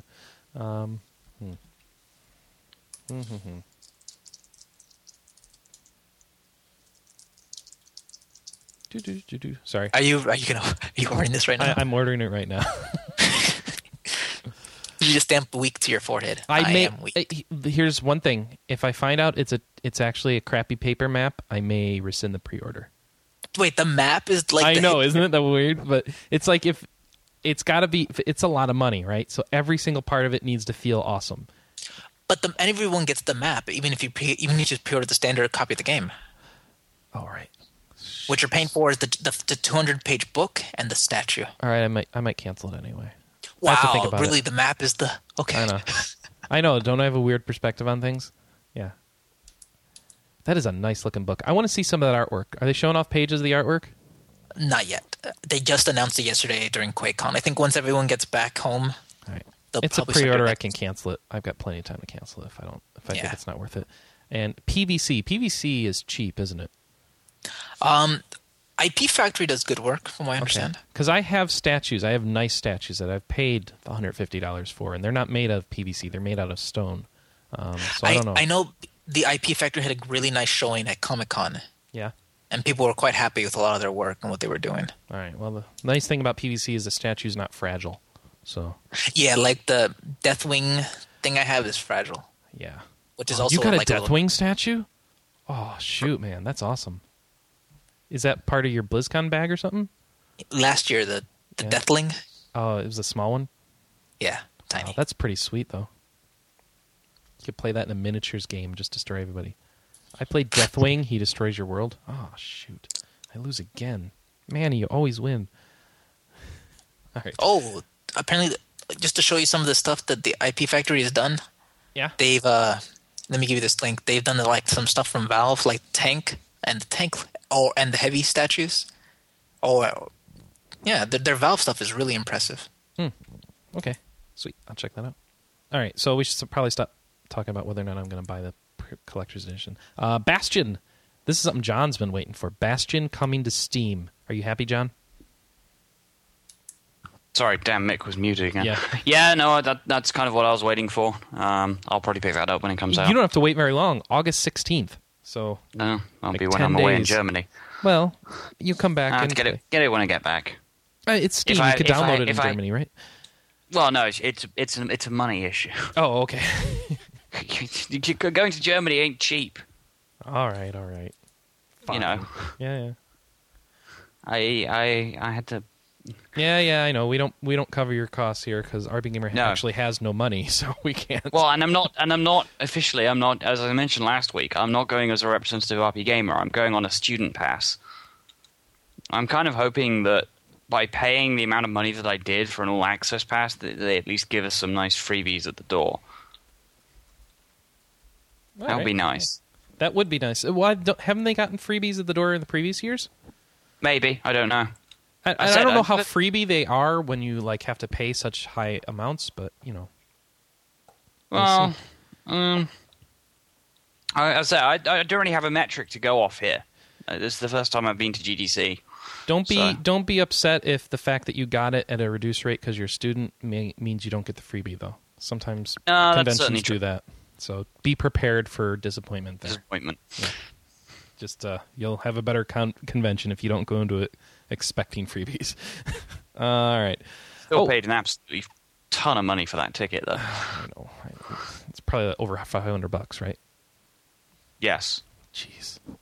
It's a lot. You're in the industry now. I hope you get a job out of it, man. I hope so too. We're hoping for you. All right, so Bastion also wanted to let us know, or Supergiant Games, rather, the people who made Bastion, wanted to let us know that they've released the Bastion soundtrack for a $10 digital download, if you're into that. There'll be an actual CD in September. And, if you're at PAX Prime in September, you can buy the CD there and have it signed by the composer, which I actually might do. That'd be cool. Let's see. Torchlight 2, we talked about. World of Warcraft pet sales. Check this one out. They released a little griffin. What's this called, Anna? What's It was a little Cenarian hippogriff. Yeah, Cenarian thing. hatchling, which is a little tiny floating hippogriff. I bought one of these. It's a $10 price tag where 100% of proceeds go to Americans Red Cross as long as they were purchased before July 31st.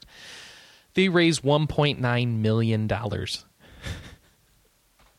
So what does that mean? They sold, 190,000 of these things? At least, wow. yeah. Yeah, that's pretty good. Pretty good. Those pet sales, they go. Well, considering the number of people you see riding around on sparkle ponies, I Yeah, don't that's the think mount that's sales. surprising. That's what they should do. Like, do a mount sale that's for charity. I wonder if they'd be willing to give up one of their $25 items for charity. I don't know. The pet sales might have higher figures, though. So either way, 1.9 million is extremely impressive. That's awesome. That is just great. They should. They have a lot of power with money. It's kind of scary, actually. Someone who used to have power in the game industry, Sony. They gave us some details about the Vita. Was that judgmental? Is that too? Am I an Xbox fanboy? For That's saying some that? shoddy journalism. That's some Chris. shoddy journalism. Sorry. So the PlayStation Vita will not be launching in 2012 in US or Europe. So everyone's initial you mean fears. it won't be launching in 2011. Oh, yes. It won't be launching in 2011 in the US or Europe. It won't be launching until 2012. That's right. That is some shoddy journalism. 2012 release date in the US and Europe. This is what we were afraid of. We thought, hey, maybe there'll be a worldwide launch. No, there's not a worldwide launch. It'll be out in Japan this year, out everywhere else next year. Sorry, guys. Well, is that really that surprising, though? No, it's not that surprising, but No. people were hoping. I mean, because, they're releasing the Vita, the successor to the PSP in the country that has probably supported the PSP far more than the two places that really haven't. Yeah. It's probably a good thing, too. The games have more time to cook. A lot of them. Yeah. So you're basically Sony avoiding the 3DS problem. System comes out, there's no games people want to play on it. Yep, Yeah, pretty that's true. much. Some people are saying the landscape will change again if an iPad 3 is out by that time, and or 4-core cell phones are out by that time. Now, I have some objections about saying that about the iPad 3, because if the iPad 3 really is about that time, there's going to be so many people bitching about the idea of an iPad 3 coming out already again there'll be like backlash against Apple for the iPad 3. So will it really change the market that much? Because that'll be the story then. So I guess I don't know how it'll pan out. Maybe everyone will buy it anyway. And like the people who are sick of Apple for doing too fast of releases are not the same people who have been waiting for an iPad 3 for gaming. I don't know. Is there a cross section there? I don't know. But I do know that, just like if Nintendo released the 3DS Lite this year, they'd get a bunch of crap for it. Apple's going to get a lot of crap if they release the iPad 3 this year. So I don't know. I'm just what's it called? Devil's advocate. No, it's fair. It's fair. But so maybe you don't need to worry about that though, because the PlayStation Vita is going to be so compelling. I'll tell you why. You could use the PlayStation Vita as a controller for PS3 games, according to a Eurogamer article. Phil Rogers, a Sony Europe R&D manager, that means research and development, for those not in the know, at the Develop Conference 2011, which I guess is some European developers conference. I don't know. Do you know what the Develop Conference is, John? You heard of that? No? Okay. You're still muted, I guess. You can. So here's what could you do with this? You could drive a display from a PS3 game. PS3 can send data down to Vita, and Vita can display it. You could use the unique features of Vita, like the gyroscope, the touch front and back, as a control device for a PS3 game. You can run software on both devices and use the network to sync the game states. That's pretty good, because then you have the processing power of PS3 doing the actual work and the Vita fancy graphics. However you want to do it, you're not sacrificing the PS3 CPU to be able to have a rich experience on the Vita. He says this is a fairly new idea, which is ironic because the Wii U kind of showed off this idea just at E3. But most of the time we'll be okay with it, whatever that means. Okay. And another thing the Vita can do is cross-platform play. So being able to play on your PS3 online with users on the Vita and that sort of thing. Yeah, for launch, we'll also have Remote Play, which does look good on Vita. I saw an early version of it running recently. Remote Play, if you remember, that lets you play your PS3 game using your PSP as the controller, and it actually spits the display out to the PSP. So that's going to also work on the Vita, which you would expect given the other features they announced here. John, you back on the call? I know you dropped there for a little bit. Yeah, I am actually. So we're talking about features that the PSP or the PS Vita is going to have with the PS3. And you can push a display out to it, use the PS Vita as a controller, use the gyroscope, use the touch front and the back. So it sounds like the Vita is going to be able to do pretty much all the stuff the Wii U controller can do, I think. Yeah. So here's... But what? Gigantic but. Oh, what is it? You can't, if you're making a PS3 game, you can't assume the guy has your consumer also has a PlayStation Vita. Like you can with the Wii U. Okay. That's a good point. You can't make so that you really assumption. Can't design games around it. You can just have an extra feature that has it. Yeah, but that means I can do my golf game with a PlayStation Move and my PS Vita, right? I mean, honestly, out of the entire Nintendo presentation, the only game I really cared about was the golf game, because that was so cool. That's all I really want to see. So if they can do that with my Vita and my PS3, I'm kind of good. I don't need a Wii U. Yeah. Fair enough. Oh, well. Man knows what he wants. Yeah, I know what I want. I don't know what I want. I'll probably buy one anyway. I'm crazy. All right. So everyone excited about PlayStation Vita now, right? Yeah? Vita is where I think Banpresto will take Super Robot Wars, so I will probably go there. I follow that series around, so. All right. That's a series that's had a lot of trademark and copyright issues, right? Yeah, that one. Yeah, another series that has apparently trademark issues is The Elder Scrolls. They said, hey, you... So the Minecraft developer at E3 revealed a new game called Scrolls, or it said that he's working on a game called Scrolls or something like that. And apparently the Bethesda lawyers, they said that sounds too similar to The Elder Scrolls, and we'd like you to stop using that name. Which is complete crap if you ask me. I don't know what you guys say, but it sounds pretty crap. No? Every company does that. You have a duty to your shareholders to protect your intellectual property and things, blah, blah, blah, the blah, blah, blah, blah. Yeah, and the whole story goes on to talk about 15-page letters and proposed compromises, blah, blah, blah. We'll see how that pans out. I think it's kind of crap. Oh, well. Moving on. Grandia creator Takeshi Miyagi has died at age 45. He's one of the co-founders of Game Arts as well. and he he worked on Sylphid, Gun Griffin, and the Grandia series, and they haven't said how he died, but he's died and he'll be missed. I love the first Grandia. I don't know how many of those he worked on and what he's been doing recently, but that's kind of a sad story. Anyone want to eulogize Mr. Miyagi? Was he responsible for Grandia too? I don't know, honestly. I assume he had some oversight over the series. Mm-hmm. I really enjoyed Grandia 2 on Dreamcast, and Did I you? Okay. always regretted not playing the PS1 game when it came out. Yeah, let's see. I know he worked on Grandia 1 a lot. I don't know. Yeah, I don't think he did much on 2. Yeah. 1 was like a big fan favorite. And a lot of love here on the site for that. Mm-hmm. Mm-hmm. And he may... Oh, I guess he did some work on Lunar Silver Star, like the first one. So, I don't know. Okay. Well, so he's... Yes. And finally, another Blizzard story, and I'm sorry I didn't organize this a little better. Mists of Pandaria has been registered as a trademark, or at least they've applied for it. So this is causing a lot of speculation. Pandaria sounds a lot like Pandaren, which is a Warcraft race, which has never been revealed in the World of Warcraft other than as an April Fool's joke. And people are wondering, does this mean the next expansion for World of Warcraft is going to be about panda bears? So that would go. be pretty awesome. All right, we got one vote for awesome. I'm thinking it's going to be Emerald Dream for the next expansion, but who knows? Would you complain about pandas? Going off of the book that I've been reading, yes.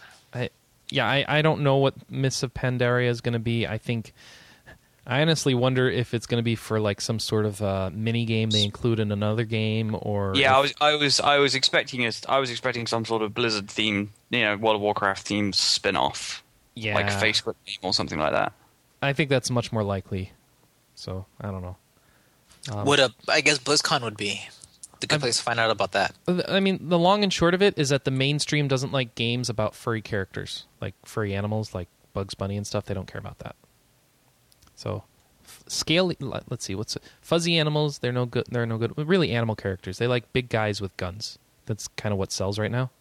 So, I have questions about Blizzard doing a full-on launch of a game that's all about panda bears. So I don't know. It would be great in the Chinese market. No, it wouldn't. I love giant pandas. What if the pandas were able to breed? No? Okay. Which was originally More pandas? why... which was originally the very tongue-in-cheek reason cited for why Pandarans were not actually in WoW. It was like, well, we released WoW in China and they can't kill panda bears.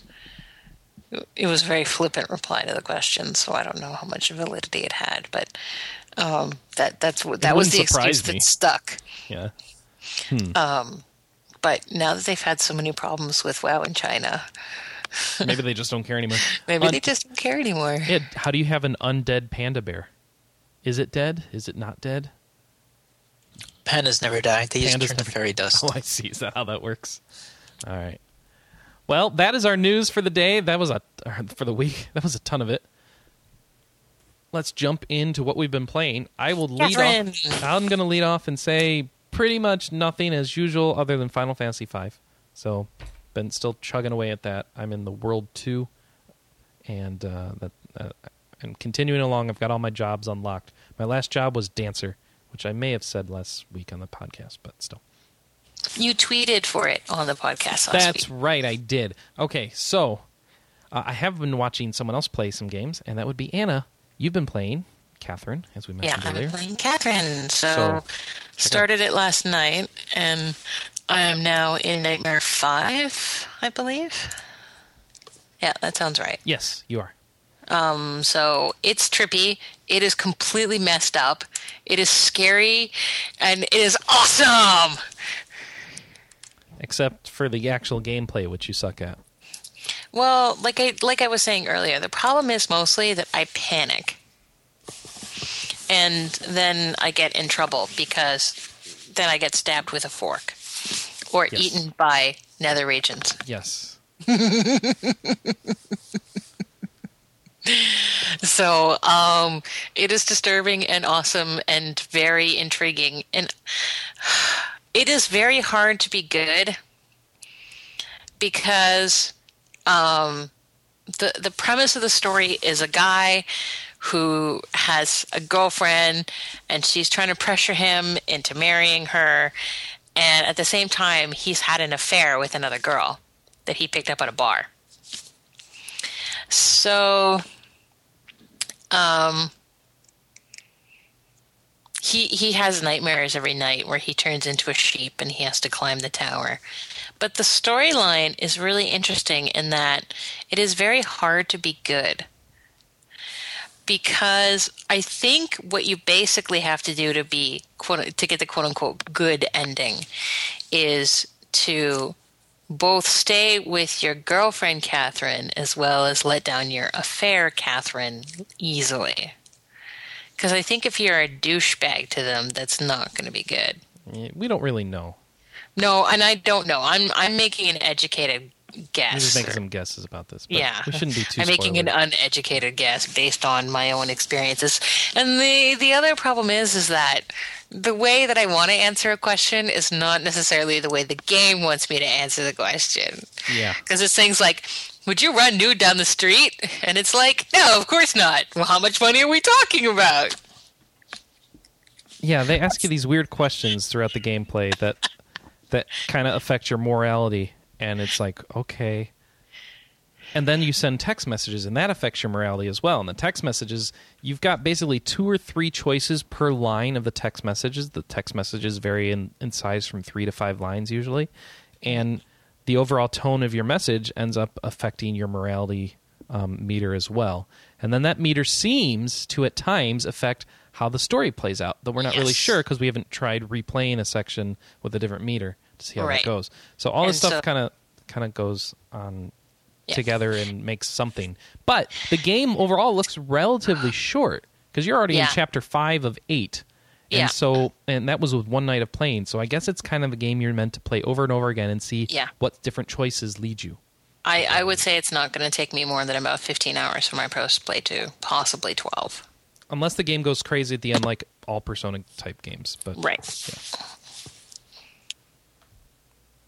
but we'll have to see.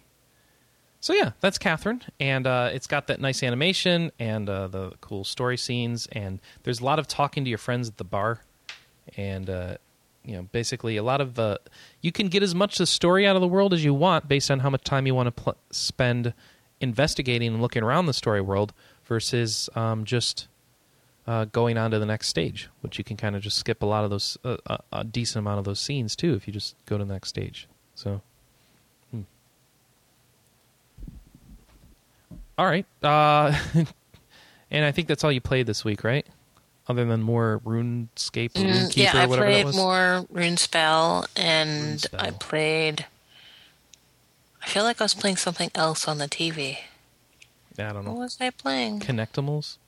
Yeah. And I was playing that dance game that I suck at. Dance Central, yep. And what else was I playing? I think that was it. Yeah. All right. Manny, do you have any game picks for us this week? Nope. Oh. All right. Do you have any sales or anything else you could throw us up bone at? Nothing? Nope.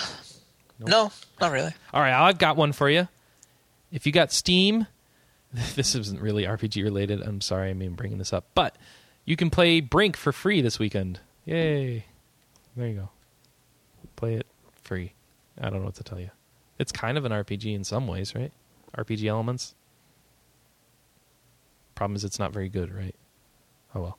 Okay. No one cares. John, tell me. I've been World of Warcrafting most of this week. Okay. A little bit of Tales of Vesperia and Tales of Graces, actually, thinking about it. But, yeah, pretty much just Warcraft all week. Warcraft all week. All right. Have I played anything else? No, that's pretty much it, I think.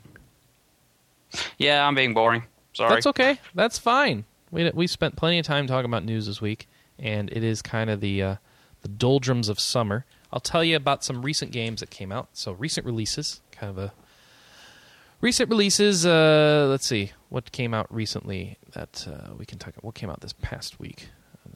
Nothing. Apparently nothing in the RPG world came out in the past week. So that's why we do have a review up for Chantilly's. Chantilly's. I was just going to get to that. And we have a staff review up of Chantilly's. And guess what, guys? Apparently it sucks. Sorry if you've been waiting for it based on 2.5 is not sucks. Yes, it is. Below average is not good. How many games have you seen on our scale that actually get a 1.5? No, all right, fine. 2.5, it's merely below average. Let me remind you, this is the score we gave to White Knight Stories. So, if you feel like playing a game with the same score as one of the games I called the most mediocre things I've ever put into my PlayStation, or really any of my game systems, then here's a game for you. You can enjoy the fact that it has, quote, a fun cast of characters and a strong localization, fabulous music, but gameplay with some major hiccups and difficulty and repetition that's a turnoff, or that may be a turnoff. So go read Sam's review. Is this, did you read the review, John? Well, yeah, I did read the review. I can't remember any of it. No, but after you no, I don't expect you to.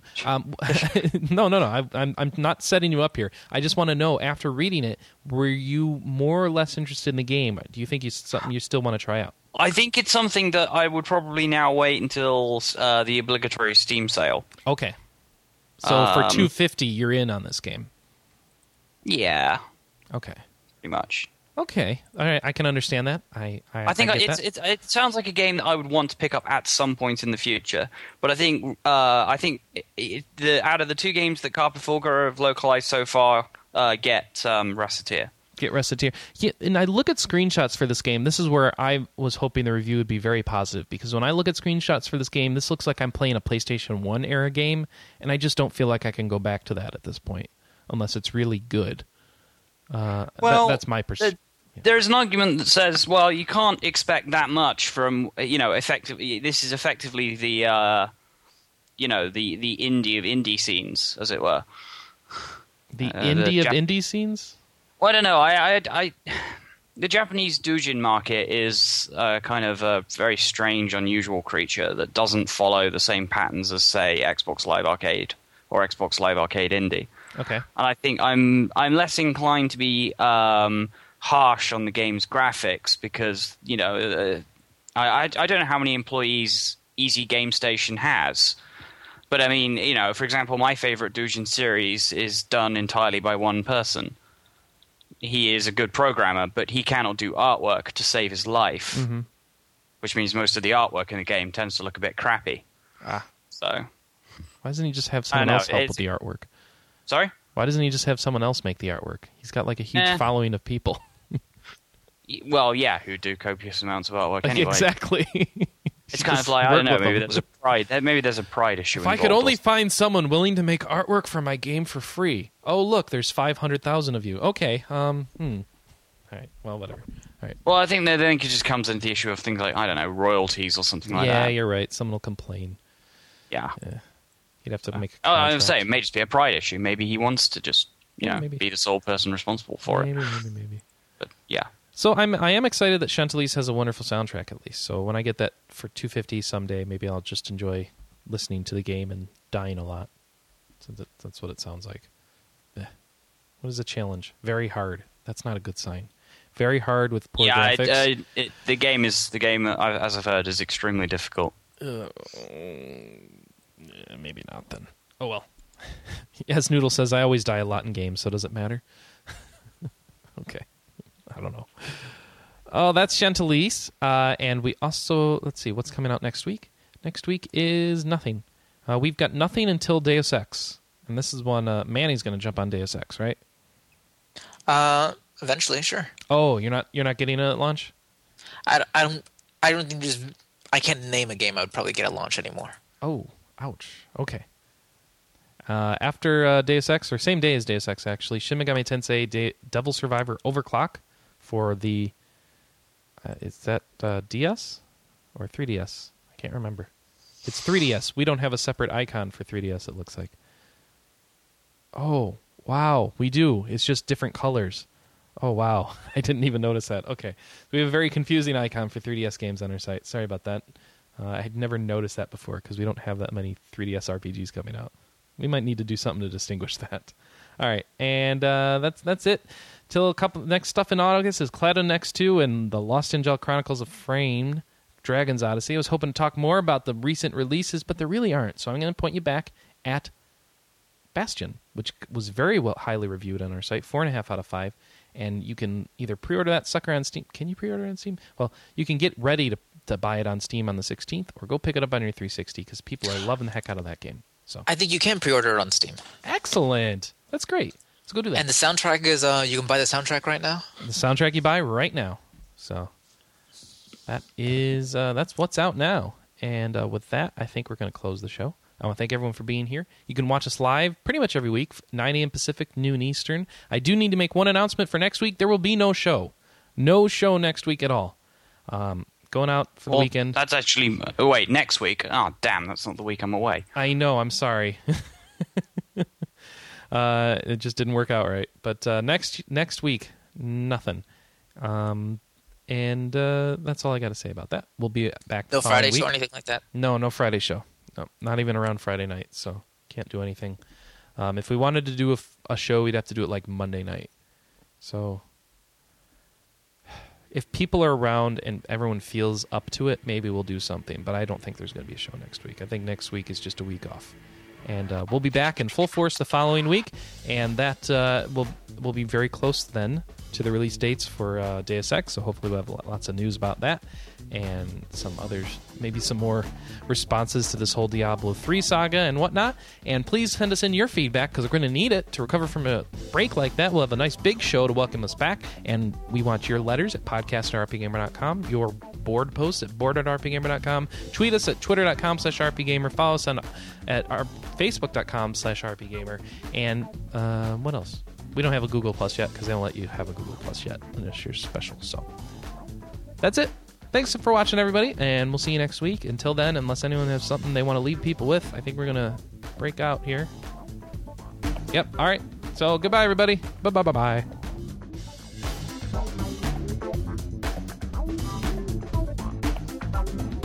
Hello, everybody. Welcome to RPGCast, episode 188 for the week of August 6, 2011. I'm your host, Chris Privateer, here with the happiest group of RPG.